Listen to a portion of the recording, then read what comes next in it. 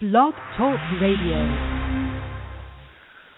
Hello, Nats Town. Welcome to Nats Nightly, sponsored by the District Sports page and FederalBaseball.com. This is Patrick Reddington from Federal Baseball. We've got full lines tonight. We've got Doghouse from Federal Baseball, Dave Nichols from the District Sports page, along with Tom Bridge from the DSP. And we're all coming to you after the Nationals beat the D-backs 8-3 to earn a split of the four-game set. But, Dave, let's start with the big news. Masson's cameras spotted Doug Fister out in the bullpen today. FP Santangelo was taking a close look to see if he had on sneakers and was just hanging out there or cleats on. He had cleats on. He warmed up at one point in the game. Matt Williams just announced after the game Steven Strasburg coming back to start on Saturday. Doug Fister is going to move to the bullpen, and Joe Ross is going to stay in the rotation for now. We've talked about this all week, kind of all agreed that they probably wouldn't do it even though it was the right move, but the Nationals are apparently getting bold here with things getting desperate. Well, maybe not desperate, but interesting as we go down the stretch. They're keeping Joe Ross in the rotation, Doug Fister to the bullpen. Dave, are you surprised by the Nationals doing this even though we all said it was probably the right thing to do?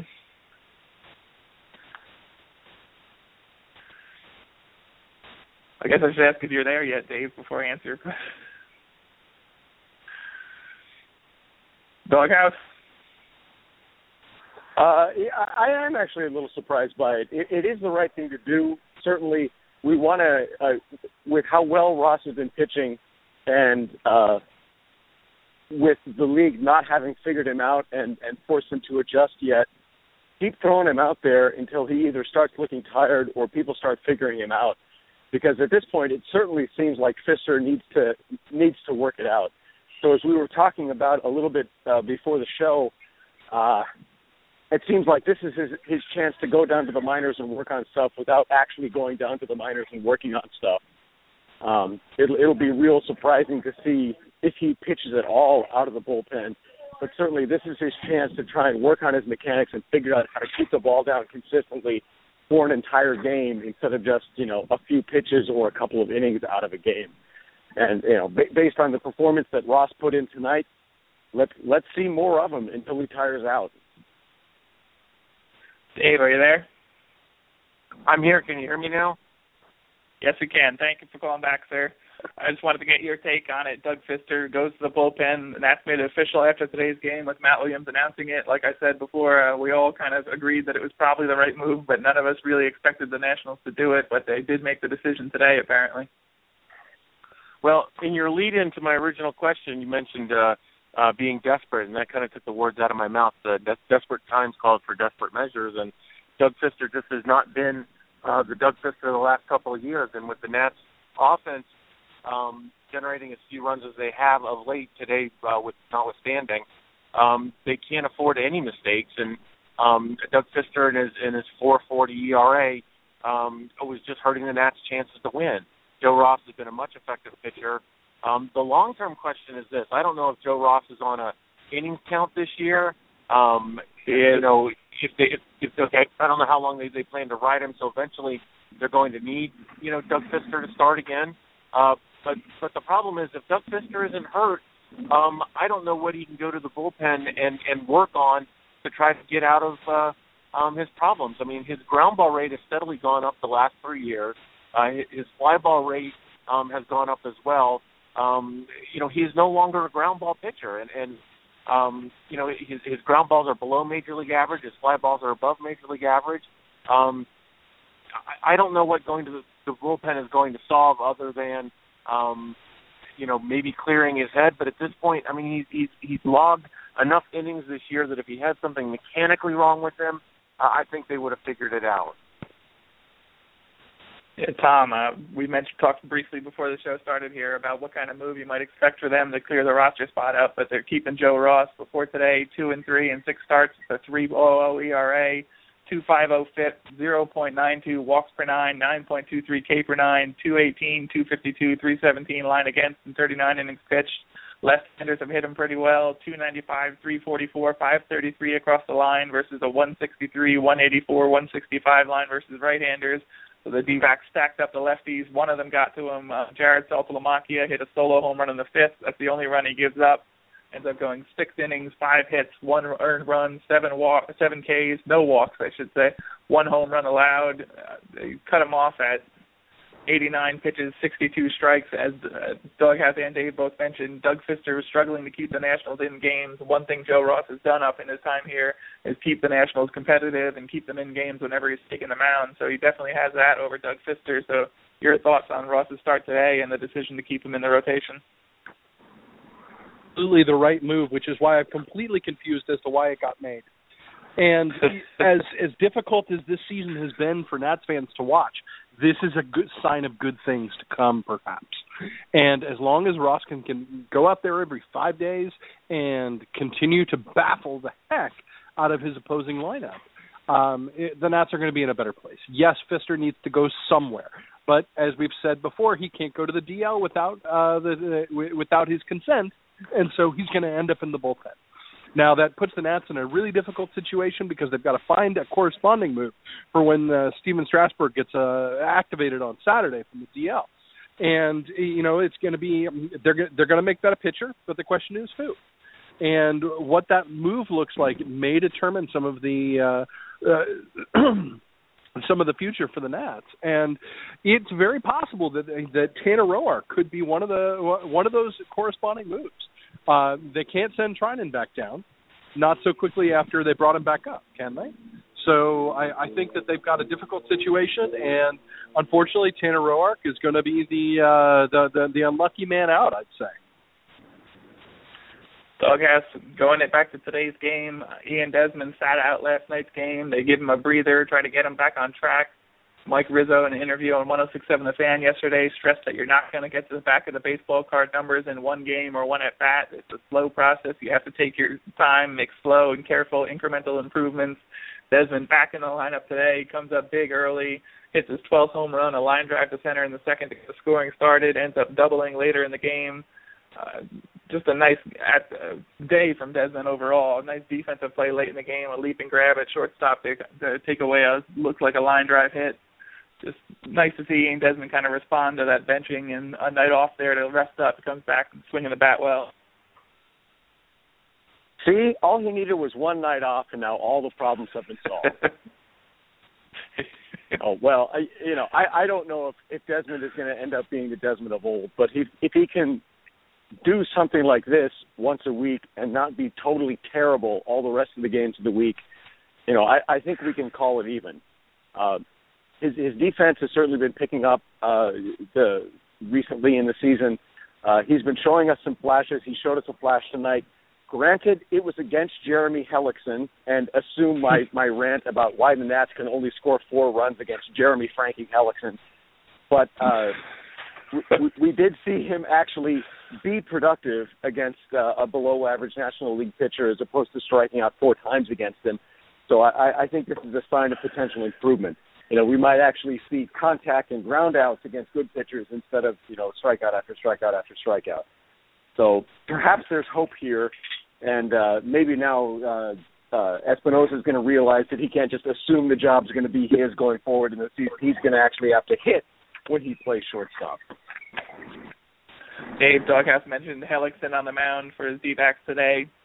Nats scored 4 runs on him in 5 2/3 innings pitched in Chase Field back in May. 6-4 on the year, 4.44 ERA, 247, 293, 435 line against, and 73 innings pitched since then. Last time out, gave up 7 hits, 3 home runs, 7 runs total, and 3 innings pitched. That followed a strong July, though. He was 2-1 with a 1.88 ERA, 200, 250, 289 line against, and 24 innings pitched. But he was down 1-0 early after the Desi home run. Single by Harp. Worth gets hit on a K. Worth gets on base on a K wild pitch later in the game. Ian Desmond walks.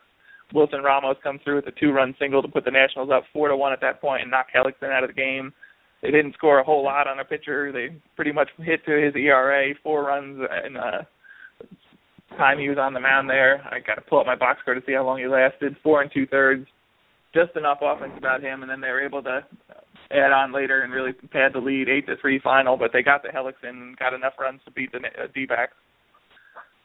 Yeah, I won't be as hard on Hellickson as Doghouse was. Hellickson was once a fairly regarded pitcher. Granted, his career hasn't gone as he probably would have hoped. But, the Nats had a decent approach against him today. I thought it was interesting that he gave Desmond a first pitch changeup. you've got a guy that you know whose bat is slowing down. He's got a slider speed bat. He swings at the first pitch almost every time. If you give him something that looks like a fastball but is 8 miles an hour slower, he's bound to do some damage on it because he's going to be able to square it up, and that's exactly what he did. I don't want to take anything from Desmond's nice day. I think his walk later on was probably more impressive than the home run. But I thought Pellichen's approach was questionable as opposed to his actual talent level today. They took a 4-1 lead into the 7th inning. Casey Janssen comes on, part of the 1-2-3 bullpen punch they're trying to put together here, but not a good day for Janssen. Walks to Jared Saltamacchia in the first at-bat. Yosmani Thomas singles to put 2 on there. Wellington Castillo singles to load the bases up. Gets a pop out from Chris Owings, but Ender Inciarte with a line drive, not a line drive, a ground ball by first base. Gets it into right field to drive in 2 runs there, make it a 4-3 game. They have to go to the bullpen for Matt Thornton, who pops up Cliff Pennington to short left, gets a ground out from David Peralta to get him out of there without further damage. But Casey Janssen has been pretty solid recently. Him and Storen just been dominant in the last couple outings they went out there, but not a good day for Casey Janssen tonight.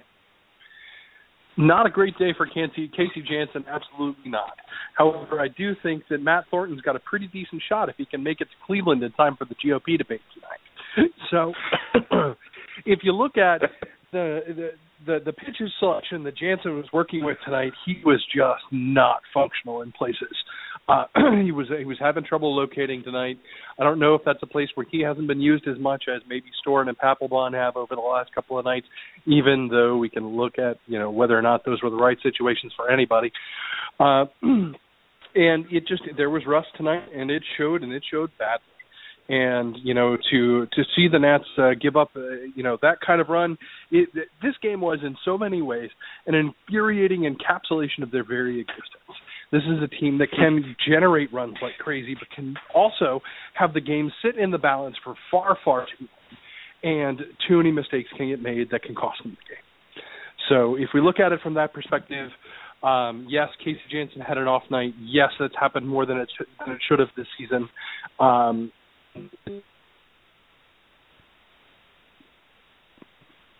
We lost you there, Tom. Oh no, that was it. I think it was going to say Nats got a Nat. A little bit of that, yes. Doghouse after the D-backs pulled close to get within 1 run. Michael Taylor hit by a pitch trying to bunt with 2 down. The call has to be looked at, and it's challenged, reversed. They do claim it was a hit by pitch and send him to first base. He steals second, 13 stolen base in 13 attempts. Pinch hitter Ryan Zimmerman and his custom orthotic step up next, lines a double off the center field wall to bring in Michael Taylor, 5-3 at that point. There's a really nice little sequence there by Michael Taylor to get on base, even though he got on by getting hit, but he steals a base. That call re-challenged too and looked at. He was called safe on that, and he ends up scoring to give him a little bit of a cushion, 5-3 at that point. Well, Taylor knows how to play the umps, and that's an essential part of today's game. Also, being fast and being willing to get your hand in there if you need to be is another essential element, and I think that's something I kind of miss out of Danny Espinosa's game from his first season there when he got hit like 15 times. Although in the long term, that's maybe not a sustainable approach to have. But it was good to see Taylor be productive after having a really rough series there in New York. And anytime Zim comes in and gets a big hit off the bench is a wonderful night in Nats Town. And he missed going yard there by 4 or 5 feet maybe. That hit pretty far up the wall there in a little bit right at straightaway center. Great hit. Dave, Drew Storen comes on, Dave, with a 9-pitch 8th inning, keeps it at 5-3. The Nationals rally after that. Rendon and Harper single. Clint Robinson sets up next, hits a line drive, 3-run home run to right field, put the Nationals up 8-3. Another dominant outing by Storen and some padding by the Nationals there. Clint Robinson with a big hit, really nice swing to put one over the out-of-town scoreboard in right field, make it 8-3 at that point.